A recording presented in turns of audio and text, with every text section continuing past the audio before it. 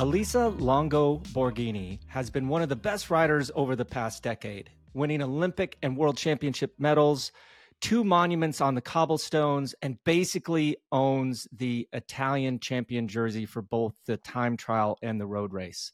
Another great chat with another interesting person today, huh, Yenzi?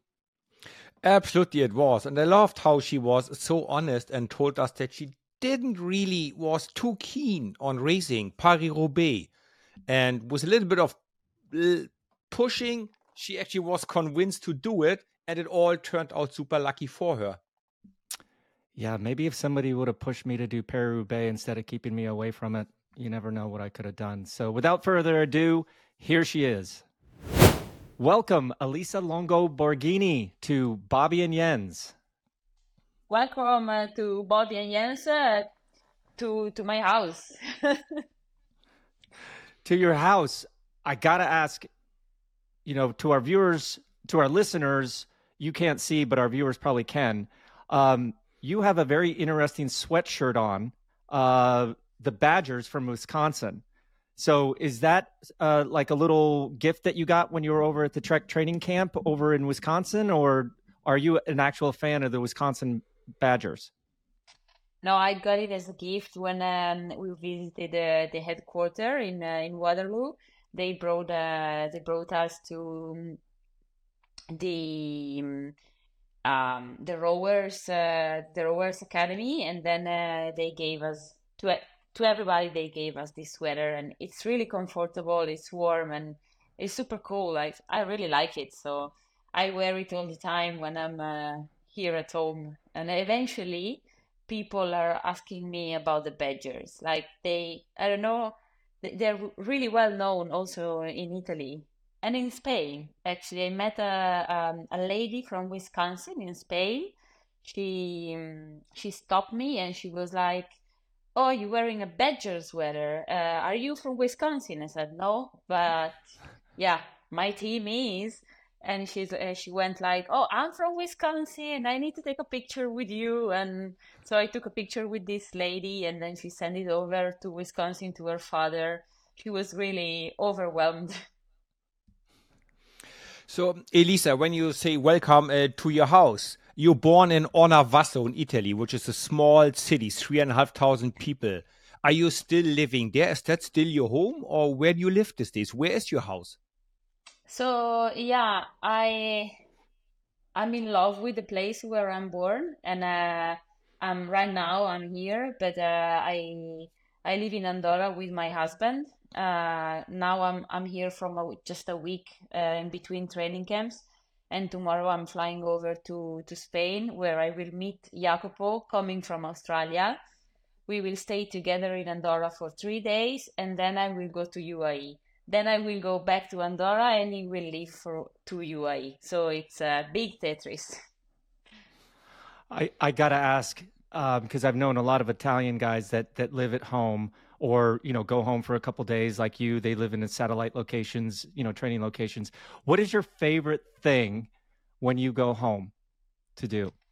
My Yeah, my favorite thing is surely to spend time with my family. I have two nieces, two nephews, um, and I always go there because my parents live like 300 meters from my house. My brother lives 300 meters from my parents, so we are like all like really close together. And I can just bump into my brother's house, stay with the kids, and then bring them to my place, go to my parents' house. So spending time with my family is the thing I do the most. And then I visit friends. And what I really love about my small town is the fact that they know me as Elisa. They don't know me as Longo Borghini, which is nice because it's different. I get in touch with the real world, and that's important for me. And when you get together with the family or your nephews, are you cooking like typical Italian pasta and you all sit together and you talk? And is it like we imagine that, or you go, nah, I leave the cooking to my mom? Um, I mean, we are a kind of a special family because my sister-in-law, she's actually American. She's from Montana. So we share the two cultures together. Like when we eat together, like sometimes mom is cooking or I am cooking, but then uh, for example, we celebrate Thanksgiving, um, and so it's nice, it's cool, it's like mixing up all the cultures, and I really like it. My favorite part of having Italian friends was going over to their mom's house because Mama cooked the best pasta. And it was like, it didn't matter what house you went to. For us, as Americans, we grew up with Chef Boyardee. So we thought that that was good, decent pasta. And then you go over there and man, you do not want to be looking after your weight or on a diet when you go to an Italian mama's house for lunch or You dinner. can't. Um, No, you and just can't. no, I mean it's 3 hours long, and it's like the most amazing food that you've ever had. And if you don't eat it, Mama gets mad at you. So that's awesome that you have that sort of connection. I think a lot of cyclists kind of lose that when they start traveling so much. But talking about traveling, you already mentioned it. You're soon on your way to the UAE tour.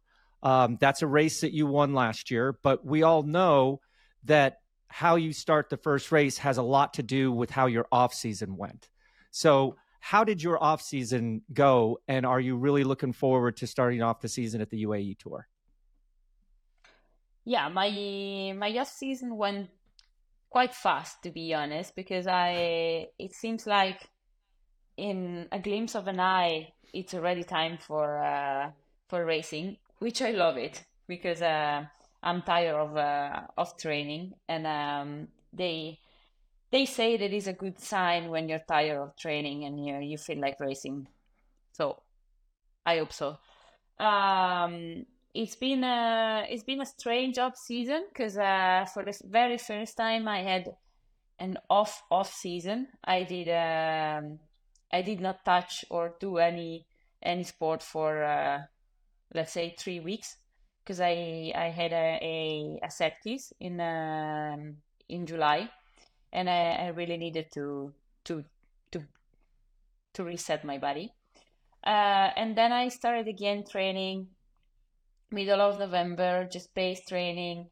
Then I went to the first training camp, and I started building up. And right now I feel like I'm at a point where I feel good. I don't feel as good as last year because it's been planned to be so. But I feel I can race, and I feel I really want to race and to prove myself.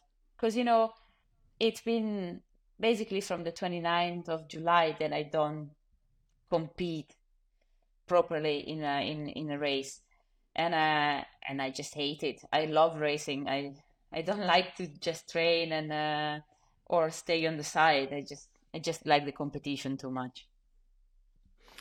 Talking competition, so now if you maybe start the season a little later, a little slower, you might last longer. And there's a few big ones coming up later in the season, right? Like the Tour de France for the women and the Olympics. Is that already in your mind, or you want to check your form first at the first races? They are just ahead of you. No, surely in my mind there is the Giro, the Olympics, and the Tour de France for stages. And that those are the first big goals, like the big goals for the season. And then Liège, Bastogne, Liège, and for us it's Bastogne, Liège. It's another big goal, but surely I will start easier, let's say slower, and then I'm planning to peak for those events.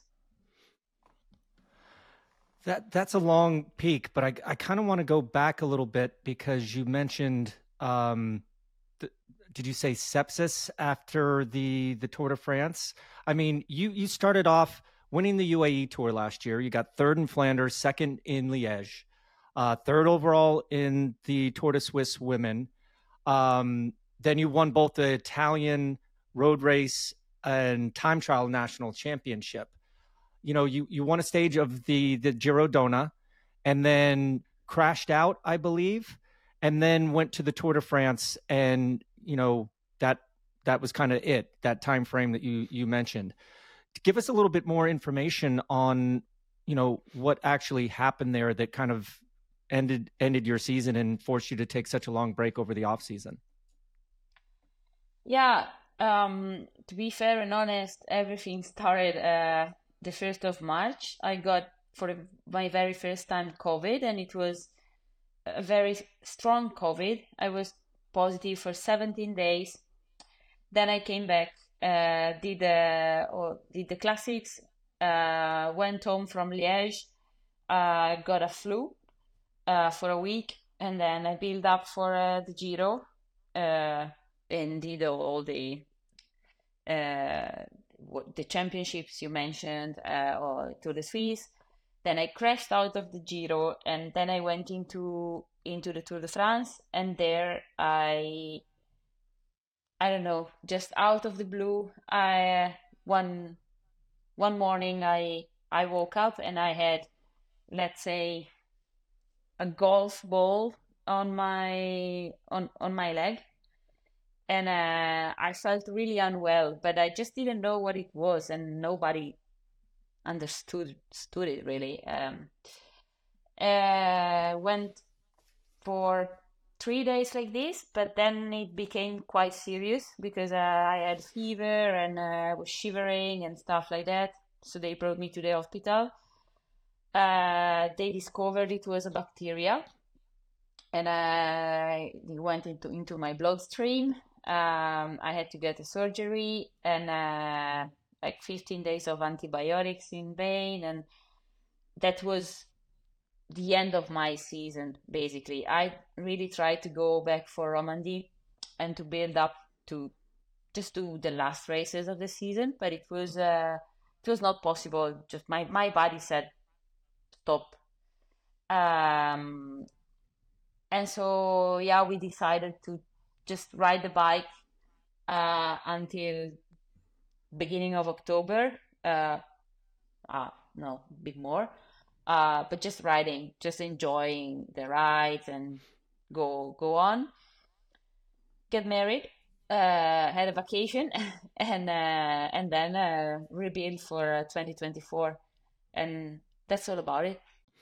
So, as quick information for our listeners and viewers, Elisa is married to Jacopo Mosca, another cyclist. So it was an eventful year with lots of ups and downs. You had some good success, a crash, then this bacteria problem. Do you feel you missed out only on intensity or also on kilometers on the bike? Because you just mentioned you kept going until October or a little longer with training rides. So you still did the hours on the bike? You only missed the intensities, the hard racing? Or how was your bike riding in the second half of the year?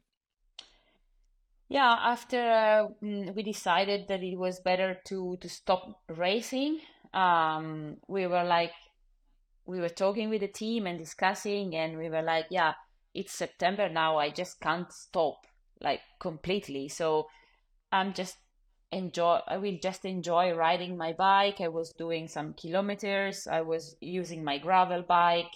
I was running a little bit. Maybe I was doing some hours on the bike in the morning and a small run in the afternoon, just to keep fit and to keep the flow going, also for my mind, because in the end, bike riding for me, it's my job, but it's also my passion.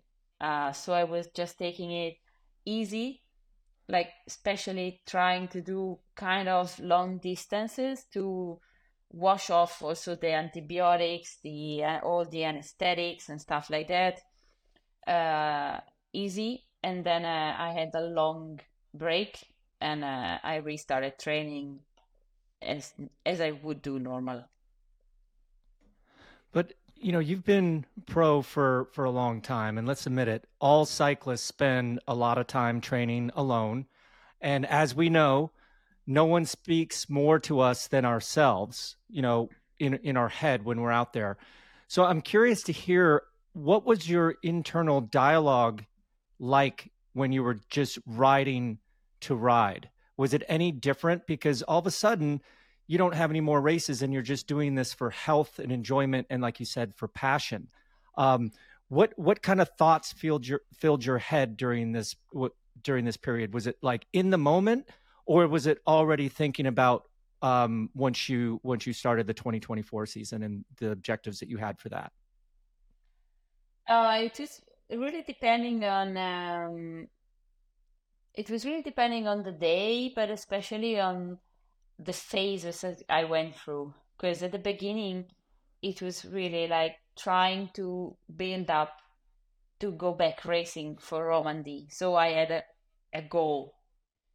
And I was always thinking about, okay, now I go back and race Romandy in the last three races of the year, and then I can cut off.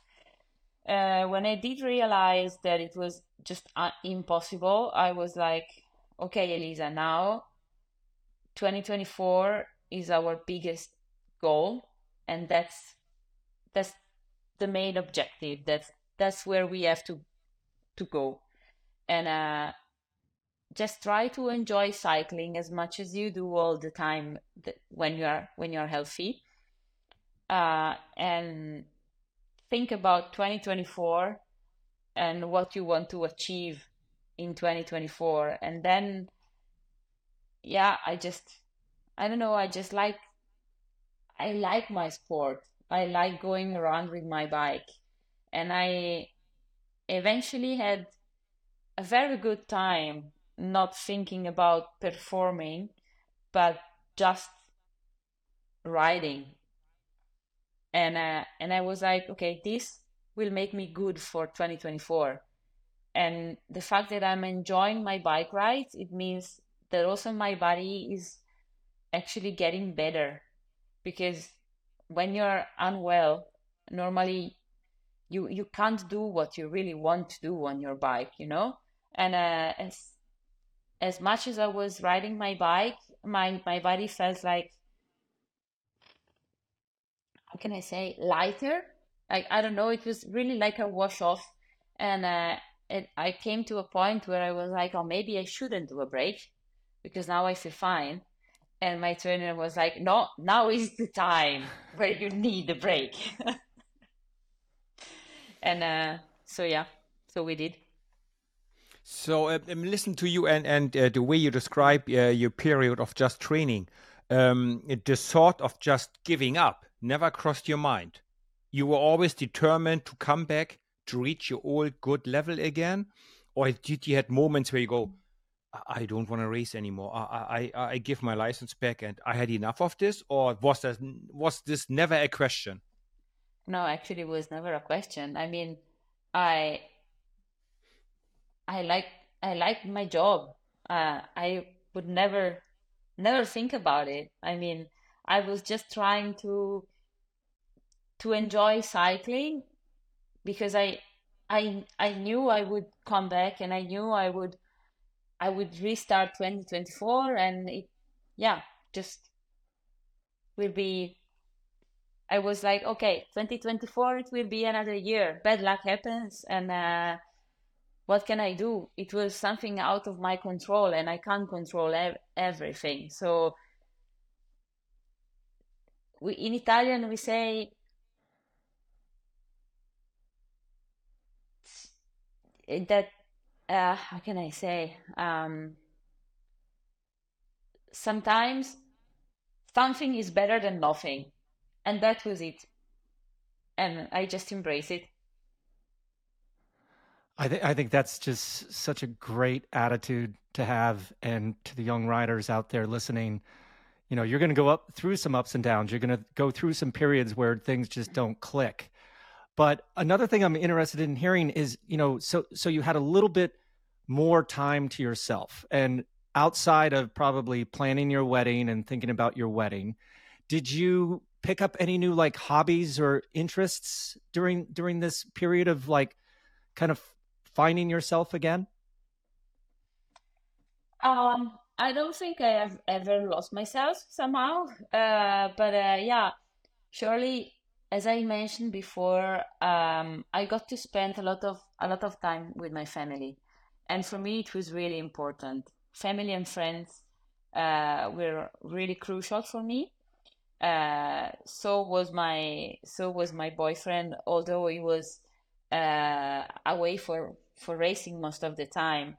But I spent a lot of time with the kids, and it does not happen so often. So I could go on bike rides with them, have a run with them, stay together with them, follow them in their trainings, and then we had as a family we organized a bike race here in the town. So I could follow the race, stay with the youngsters, because yeah, I how can I say, I was riding my bike to watch the race, and then I was staying with the ones that were dropped, because it's always nice to bring them to the finish line. And then the time actually passed by. I had to organize my wedding. I had stuff to do, and that was it. I had to take care of my house, which I like to to do the furnitures, for example. I asked the guys to put new furnitures in, handmade and stuff like that. Um, I kept busy. I kept busy also. Sounds really silly, but Dad had a problem, so uh, he has cows. So I went to help him in the morning and in the afternoon to milk the cow and to feed the baby cow. I mean, I just did that my life, and I cycled also. Talking about the cows now, feeding and milking the cows. Milking a cow is really hard work on your hands and on your lower arms, isn't it? It is not easy, right? I mean, I did it once when I No, was younger, helping my grandma. I remember that. That's hard work, isn't it? yeah, it's hard work, but luckily we have a machine. You know what? It's really hard, but this was the task for Jacopo, is to clean the stall. But then I asked Jacopo when he was at home, okay, you do this, and I milk the cow. Leave the hard job, the dirty job up to the boys. That's for Yeah, sure. Um, that's re that an- that's really a dirty job. Yeah, I can imagine. I'm just impressed that that Jens actually milked a cow. Like I've known you forever, and you've never mentioned that before. That's another little feather in your old cap there. Um, Going back to your team, you just kind of mentioned hanging out with your nieces and nephews. With experienced riders like yourself, Lucinda Brand, Lizzie Dignon, Ellen Van Dyke, Amanda Spratt at these training camps, alongside multiple young 18-year-old women like the Holmgren sisters from Canada, Fleur Moores from Belgium, Izzy Sharp from GB, and Felicity Wilson Haffenden, who are all 18 years old. What are the conversations like between the older, more experienced riders who've been in the peloton for so long, and then these young 18-year-old, let's just be honest, kids that you're racing with and spending time with? My oldest niece is 14, so they are really close in age, and sometimes I have the feeling I have her around.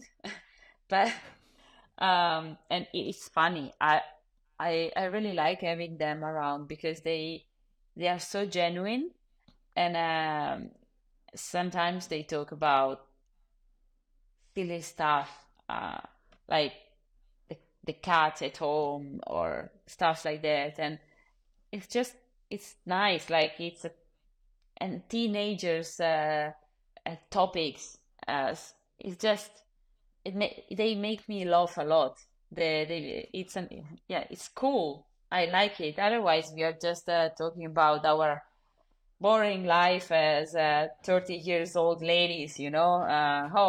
How is your baby today, Ellen? Did he sleep, or stuff like that? And they are like, oh, look at this one on Snapchat. It's cool. I really like them, and I have to say, beside this, uh, what I noticed is that they are really mature, um, really polite, and they look older than not no they look really young, but in their mind they are much older than the age they are. Would you say it's something a little bit similar than in men's cycling? Because when the young kids show up, they're also well prepared. They know about training, the diet, the calories, and all that. Is it the same for younger female cyclists when they come up to the pro ranks that you already know about the science behind the training and all that? Yeah, some of them are really up to date for sure, and some others are really still raw. But what I noticed is that, for example, for me, Fleur Meurs is a raw talent, uh, and that's amazed me because, in my opinion, she will be a very strong rider in the future. That was such a blast, being one of the older riders on the team and then seeing these raw talents, like you said, just come up and join at 18 and 19 years old. And, you know, okay, their rooms were a little bit dirtier. They were always late for team meetings, but they could still ride a bike. But, over the years of recording this podcast and just life in general, I've learned that it seems like the women's peloton is a little bit more intelligent, if you will, than the men's peloton. Are these ladies, these young ladies, are they actually continuing with their studies all while kind of apprenticing under experienced riders like yourself? Some of them are. Some others are more concentrate on cycling, and I think it's a bit of the sign of the time because most of the time in the past you had to have a second career because you couldn't have any minimum salary, maternity, and so on. So you had to create your own second chance if you couldn't be the best in cycling. And right now, with the minimum salary and everything being settled, you can 100% focus on cycling. Which I believe it's a hard enough job, right? It's a full-time job. It's an all year round job, right? To be a pro cyclist. I mean, you spend a lot of your time training in training camps. Is it getting more now also in women's cycling that you go to training camps in between the races? Yeah, it's getting definitely more and more. I mean, um, before the training camp, I was with my husband already in Spain because we kind of chase good weather. Then we will be doing some altitude training in March with the team, another altitude training in May and in July. So in between races, we are always a bit busy. We'll be right back after this short break. Now, back to our chat with Elisa.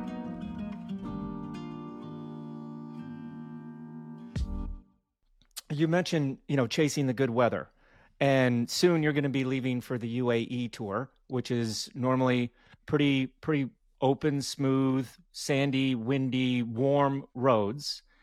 But then that transition back to like Het Nieuwsblad just a few weeks later, how does that play going, as professional cyclists going from like that extreme warmth to that possible extreme cold and still having to perform?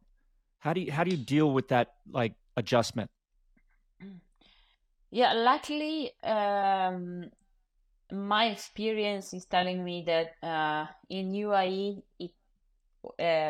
it's not that warm. So and I adapt better from warm to cold than the opposite. But yeah, it can be sometimes a challenge indeed. Um, the for me, it's always problem when I go from cold to warm because I suffer the warmth. I'm a strange Italian for this. I really love the cold weather and the rain in racing. I mean, nobody loves the rain, but uh, I don't really mind it. That's the main thing. But when it's about warm weather, then I have my problems. So yeah, uh, now I know that it's gonna be like mild warm or stuff like that, and I don't worry that much. And therefore I'm not super worried about Het Nieuwsblad because I know that when I will be back home, because I will probably come back to Italy. Probably, I don't know, maybe I stay in Andorra, but I will have time to adapt again to the cold weather, and I adapt really easily to the cold. So cold weather means classics, right? Often it is cold weather there. You were successful in classics last year. Lizzie Dining won Paris-Roubaix for the women's, the first ever edition. You were third, I believe, that year. Yeah. How could you beat Demi Follering and her team? Do you have a secret plan, or you have a plan for that, or you go, we just play along and we see how it goes, or you have a plan because they do have a strong team, haven't they? So how can you be better than them? How can you beat them? What would be a key to that? Indeed, you said it right. Demi Vollering and SD Works are really strong, and they have shown they are so far the best team. But on the other hand, we have to say also that last year we have never had our team with the full potential. Um, in any race, almost in any race, our team had one rider injured or one rider ill, another one that had problems, crashes or stuff like that. So we never had our team lined up with the very best roster.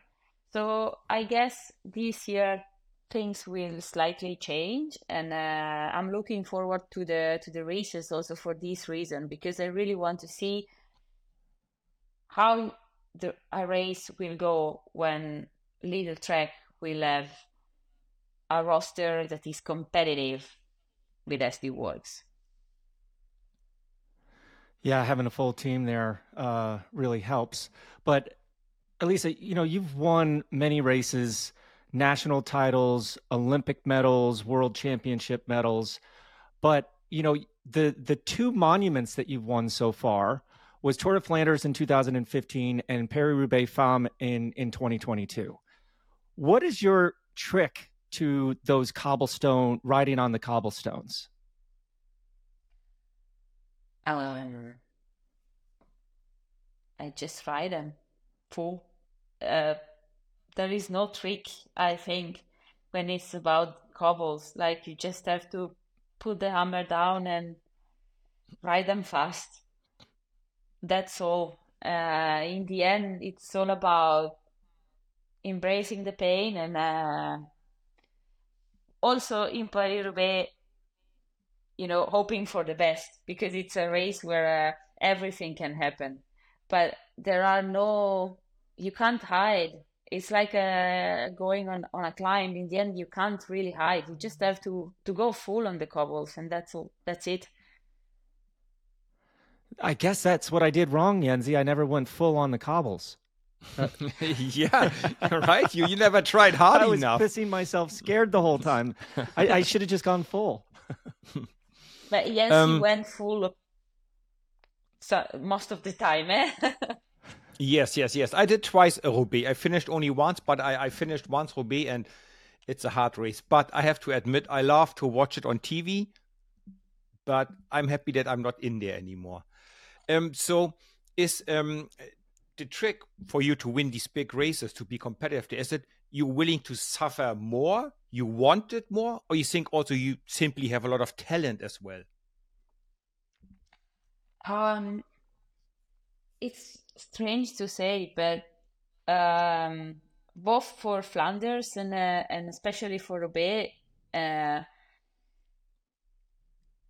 it was a race that I really didn't want to race. I had to fight the team to, yeah, because I didn't want to go. Uh, there was a reason, and it was because I had a sinusitis. I had an infection. I had a cold, a very big cold, and I was like, "No, I'm not ready to race Roubaix. I'm sorry, but I just can't."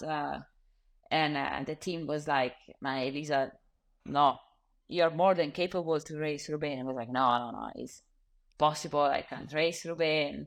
And then all in a sudden, I received a phone call from Guercilena, team manager, and I picked up the phone, and Guercilena went like, "You race Roubaix," and then I was like, "Okay, it's true." When the boss calls, then I'm like, "Yeah, sure." And then I'm going, and then in my mind there was just like, "Okay, I go to Roubaix and I play crazy. I just go and I just do what I feel like," and I did. And it worked out. And it worked And out. Yeah, yeah, I wonder if Luca, analyzed your pedal stroke, because that's what I was hoping that you would say. Oh, one of my sports scientists told me that my pedal stroke was super efficient over the cobbles or something fancy like that. But yeah, I guess just go no, full. no, Luca, yeah, Luca just said, "Elisa, I know your calendar, and in your calendar is written Roubaix, so you do Roubaix and full stop." And I was like, "Yes, boss, okay." Yeah, Yeah. yeah, that sounds like a pretty hard one to argue against when the boss says something like that. But okay, we've talked a little bit about the classics. I have a question to you and all female cyclists out there with the Giro Donna and the Tour de France Femme being so close to each other. What do you feel about that, number one? Because like last year, one of the best riders of all time, Annemiek van Vleuten, was able to win the Giro, and then she fell a little bit short in the Tour de France Femme. And then Demi Vollering didn't even do the Giro, and she won the Tour de France Femme. I mean, it's so close in between those two massive races. What do you feel about that? Do you think that maybe there should be a little bit more gap in between? So I think for us, paying 8 days of racing is not going to be a problem.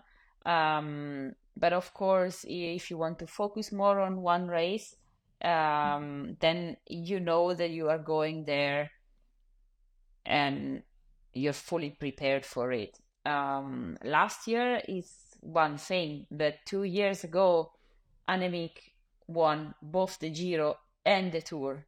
And I think last year was mostly something related to anemic physical conditions, like personal condition. But I do believe that if you want, you can do both without problems.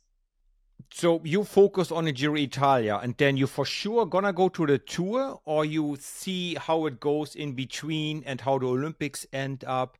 And because this year the Tour de France farm is after the Olympic Games, right? Yes. So for sure, so the planning with the team is that I'm doing the GC at the Giro, and I go for stages at the Tour de France. But also, um, at the Tour we will have Gaia Realini, and she will go for GC there. So I will be the main shoulder for Gaia. Also because yeah, the Tour finishes on the Alpe d'Huez.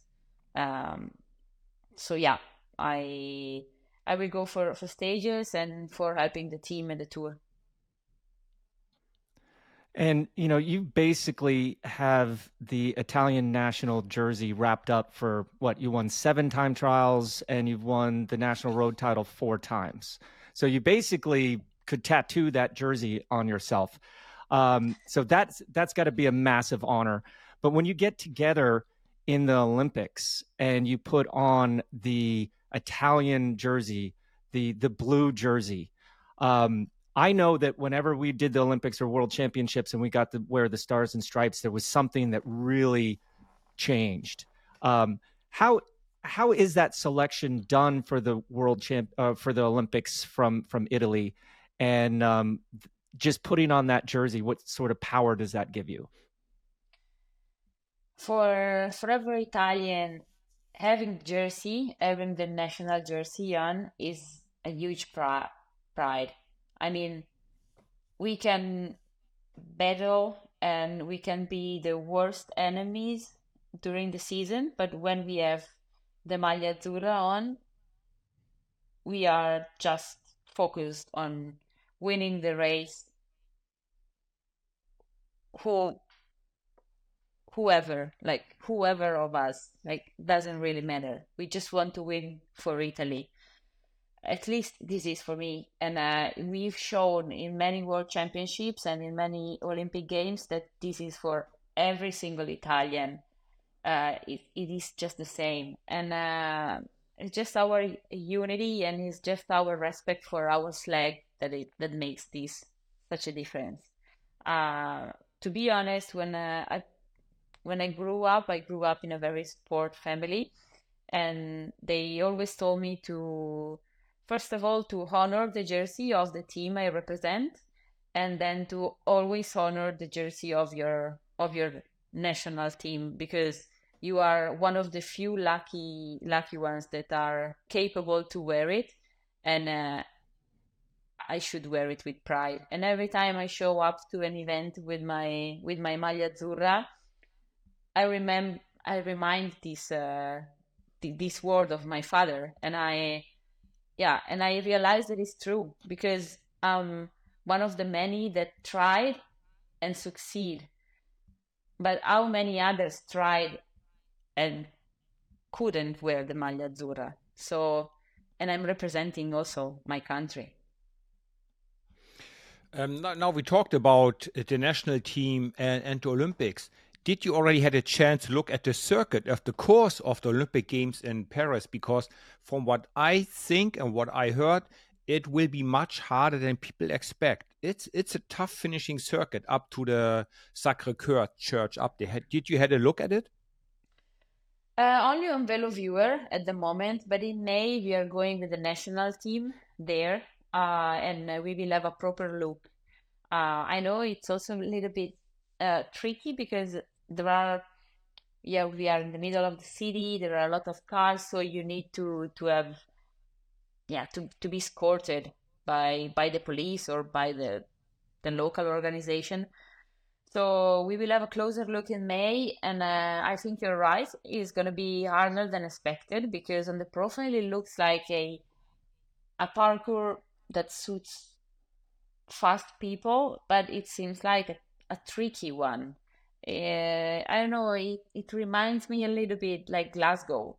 Nobody thought it was a tough World Championships, but in the end, it was a super hard parkour because of all the corners, all the small climbs and kickers. So I think it can be, I think it can suit like some punchers. Yeah, I'm gonna have to dive into that. Obviously, that's gonna the Olympics is always gonna be hard, regardless what circuits it's on. But if you throw in a little bit of trickery there as well. Um, well, I have a question. You mentioned you currently organize a race. Is this something that you want to continue in the future? Maybe expand it, make it bigger, maybe turn it into a UCI Women's World Tour race? I organize a race, yes, for juniors, and not even in my wildest dream so far I thought to make it for like a world tour elite women, but for sure I would love to expand it a little bit and to, I don't know, maybe my idea is to do a 2 days or 3 days stage race, uh, but it is hard. It is a bit little bit complicated, and we want to start like really easy. We have this format is a road race in the morning, and then based on the classment, there is a time trial, like uphill time trial, in the afternoon. And so far it's working. Next year is going to be the 10th of August. So yeah, I'm not gonna be home probably, but yeah, it was the first edition last year, and it went well. So we were like, okay, maybe we can do it another year, and maybe we in the future we can try to expand it and make it a little bit bigger. But surely not a women's world tour race. Maybe in 20 years, but I don't know. Got to start somewhere. Yeah. Never know. Let's say, in your wildest dreams, where do you see yourself in 10 years' time?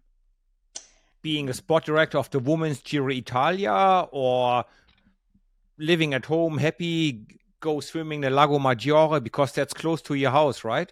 Yes. So where do you see yourself in 10 years from now? I don't know, actually. So far, I'm really enjoying being a cyclist. In I had this idea talking to Lizzie Dignan, because she's training a young girl, and I was like, yeah, maybe I should try to share my knowledge and start studying again, and then becoming a trainer, because there are so few women's trainers that are training women. So maybe it could be an idea, but at the moment, I'm really enjoying being a cyclist. So I don't know, but Well, we enjoy watching you as a cyclist, and we've thoroughly enjoyed talking to you today on Bobby and Jens. Thank you so much for coming on the show, and best of luck in the 2024 season, Elisa. thank you very much. It's been a pleasure to talk to you. Well, that's all the time we have for this week. Huge thanks to Elisa for being our guest. Thanks a million for listening, and please give us a 5-star review and share us with your friends. The show is a Velo production in association with Shock Giraffe. This episode was produced and edited by Mark Payne. Please remember to check out the video version of this podcast by heading to the Outside Watch YouTube channel. Get in touch with us on Twitter, Instagram, Threads, and Facebook. Just head to @BobbyandJens and give us a follow. Elisa has owned the Italian national jersey, so much so that you can barely imagine her wearing anything else.